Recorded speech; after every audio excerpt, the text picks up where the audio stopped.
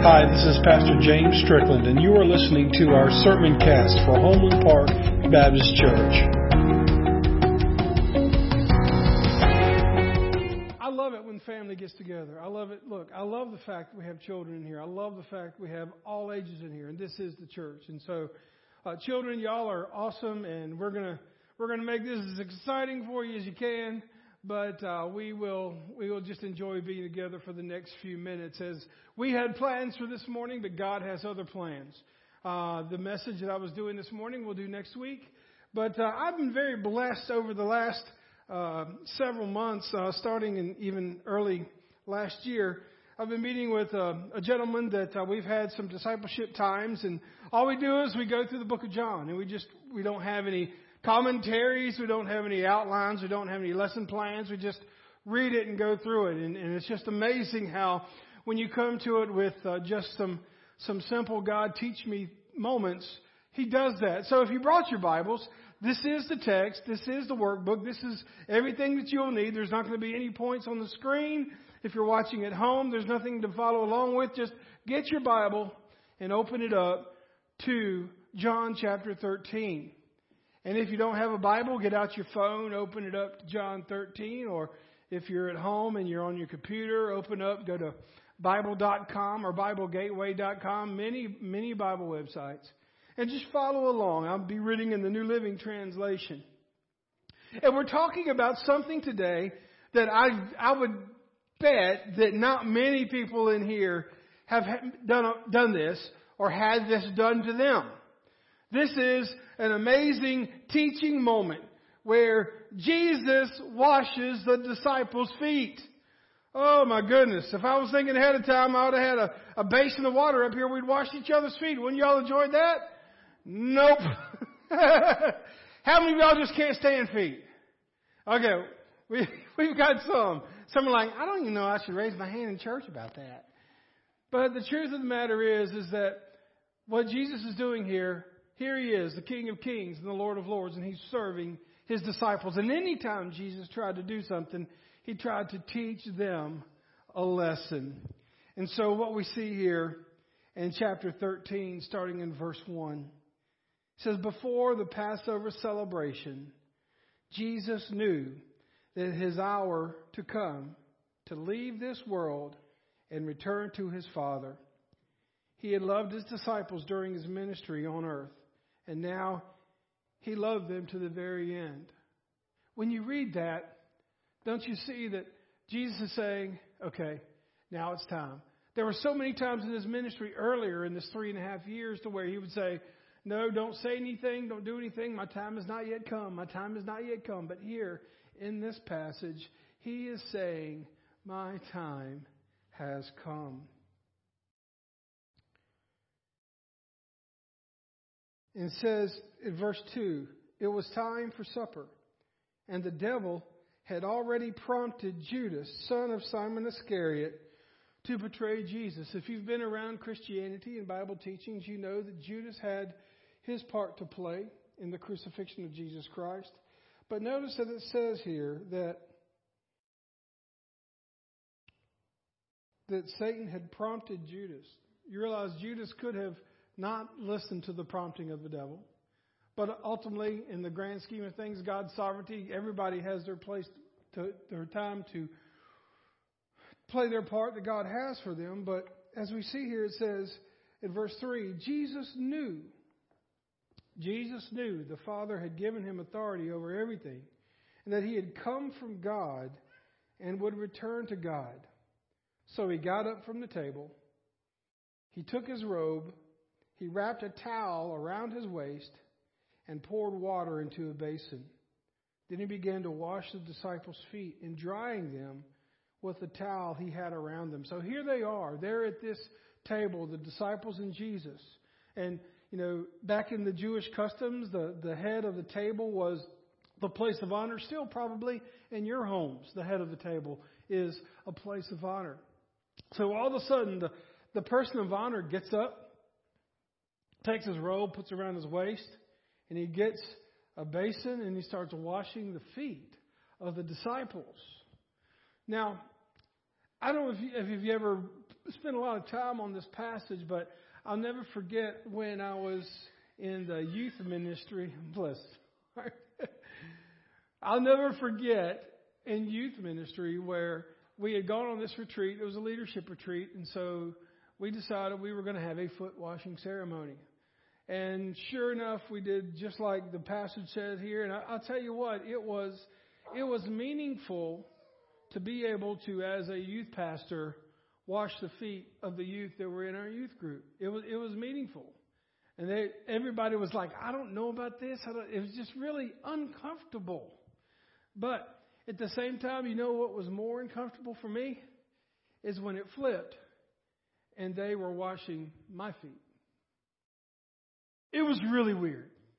And I'm not talking about the grossness of feet and all that kind of stuff, but you do understand that in the foot washing ceremony back in this time, it wasn't like they may have had a hangnail or they may have had a bad odor. I mean, they walked with sandals on dirt roads, their legs and their feet sweat, in every place there was a place to sweat, and the dust would get caked on their feet, caked between their toes, caked on their legs. So I'm telling you, it was a nasty thing. But here's the power of this, folks. You may look at yourself and say, God knows me. Jesus knows me. He knows what I've done, and I am nasty. I've got all of these issues in my life, and I know that my life feels like those disciples' feet. Jesus bowed down. The King of Kings and the Lord of Lords, he bowed down and he washed the disciples' feet. He didn't care. And here's the mind-blowing, folks, the mind-blowing thing. I mean, think about it. Jesus washed Judas's feet. Jesus washed his betrayer's feet. Let me ask you a question. I'll ask myself a question. Could I serve the person that would deny me and betray me? Nowadays, the worst thing you could do is, okay, I'm going to unfriend them on Facebook. That'll show them. Okay, great. You get rid of Facebook drama for a minute. But Jesus gave Judas every opportunity to change his mind. But yet, Jesus is sitting here washing the feet of his betrayer. That had to be weird.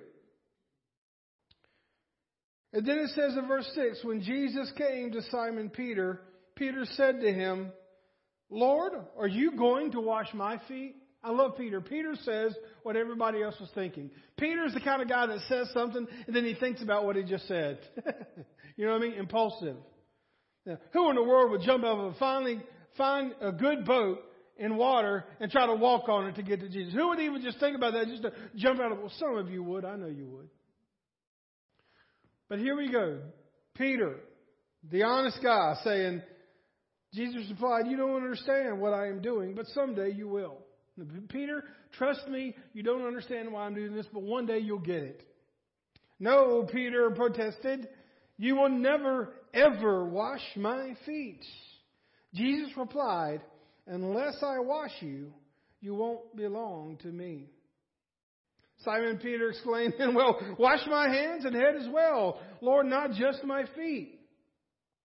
So as we look at that just for a moment, Peter he's showing love and respect for Jesus by saying, Jesus, you are our teacher. You are our disciple. You are the Messiah. You don't need to be washing our feet. But we know because of what the Bible teaches us and because of what happens in history, the disciples, the most godly men ever to walk this earth, other than Jesus, had hang-ups. Even as disciples, do you know, even as disciples, they spent their entire ministry while Jesus was on this earth thinking that they would have some kind of earthly reign, that they would be on the king's cabinet, so to speak, and they would have power and they would have prestige. They didn't truly get what was happening until Jesus died on the cross and then resurrected. These guys, at this moment, in this meal, what we hear Peter saying is that we have expectations, we have entitlements, but you don't need to put yourself lower than us. As Christians, are you entitled? Do you put your preferences above Scripture? Do you think that there are some things that Jesus doesn't need to do or shouldn't do? Better yet, do you think that there's certain things, I could never do that? I found myself doing things I thought I could never do because in the moment they needed to be done. He is trying to teach these disciples, and He's trying to teach you and I that there is no small jobs. There are things that have to be done, and sometimes it takes humbling ourselves and doing it. So if God can humble Himself in the form of Jesus Christ to wash the feet of the men that He created, who are we to not serve Him as well? And then it says that Jesus says in verse 10, a person who has bathed all over does not need to wash except for the feet to be entirely clean. And you disciples are clean, but not all of you. But not all of you. Folks, Jesus knew full well who was going to do what. And then He says, for Jesus knew who would betray Him. That is what He meant when He said, not all of you are clean. Now, if you're sitting in that room and your feet are still drying from where Jesus has washed them, or you are still washing your hands from where you washed somebody's feet, and Jesus says that, He says, there's somebody in this room that's going to deny me. What's everybody going to do? Your first thought is what? Is it me? Oh, I know who it is. It's them. Then you start, well, if it's not me, it's definitely this guy. And they're like, that it's their fault. And so they're all just kind of scrambling here. And then it says that, verse 14, and since I, your Lord and teacher, have washed your feet, you ought to wash each other's feet. I have given you an example to follow. Do as I have done to you. I tell you the truth. Slaves are no greater than their master, nor is the messenger more important than the ones who send the message. Now you know these things. God will bless you for doing them. I think it's very important that you understand this, and this is kind of what came out in our discipleship time as we were talking, is that Jesus didn't do this to just teach the disciples to serve one another. He taught them the lesson so they could go out and serve other people. My friends, if you're using your spiritual gifts, and if you're using everything that God has given you only to serve those that you like and those that are in these walls, and have no regard for anybody that's out there, and you're just trying to keep everything in-house, we are comfortable, we're loving church, everything is great, and we don't care what happens on the outside, we are not doing what Jesus has called us to do. If we spend our time serving ourselves, we will become inward focused. And an inward focused church will always die. He's teaching the disciples how to wash others' feet, how to become a servant so that they can do the same thing. And of those disciples, they went and they died for their faith. I fully believe as they were dying for their faith, they remembered when Jesus Christ, the resurrected Son of God, washed their nasty feet. He says in verse 18, I'm not saying these things to all of you. I know the ones I have chosen, but this fulfills the scripture that says, the one who eats my food has turned against me. I tell you this beforehand, so when it happens, you will believe that I am the Messiah. I tell you the truth. Anyone who welcomes my messenger is welcoming me, and anyone who welcomes me is welcoming the Father who sent me. Folks, Jesus is teaching us here that we must serve others, not just ourselves. He is teaching us today that if you are running from God, He is giving you every opportunity to stop running. Because He knows you are running. He knows your heart. And His desire is to serve you in hopes that you will come to know Him. So if you think that there are certain things in your life that Jesus can't touch, if you think there are certain things that you've done that cause Jesus not to love you, That is a lie straight from the pit of hell. John 8:44 says that Satan is the father of lies. We all think about Jesus Christ being powerful and being the one that's going to return on the great white horse at the time of judgment. But also today, I think you need to think of him as that humbling servant that washed your feet, that served you, that gave his life on the cross so that you could know him. Maybe the best thing we could do is wash somebody's feet. Maybe literally, but definitely figuratively, putting their needs before our own. And I think if we do that, then that will revolutionize the way that we see life. It will give us an opportunity to see God more clearly. And if there's one here today, either watching by way of Facebook or even in this sanctuary this morning, that thinks they're too dirty for God, the Bible says otherwise. All it takes is repenting and coming to him and saying, Jesus, I want you into my life. Forgive me of my sins and help me to walk with you. Let's pray. God, thank you so much for our time together this morning, and thank you so much for your word. Help us to remember as a church that it's great to worship and it's great to have all of the planning and the events in the worship service, but ultimately at the end of the day, what it really boils down to is your holy word. God, this is why we are here. This is why we got up this morning and braved the cold, so we could hear your word preached and be in your presence. God, we thank you for that. And if there's one here today that does not know you, may they not leave this place until they know for sure that their dirtiest parts of their lives have been forgiven by you, God. Because it's going to be a lot harder once they walk out of these walls to take a stand. Maybe there's a believer in here today that has got a little bit of entitlement in their minds. They're entitled to this and they're not going to do that, and I can't do this and I won't do that, or I'm better than somebody else. If that's you today, my friend, watch the Savior wash your feet and keep that attitude. See how that works. God, thank you for this day.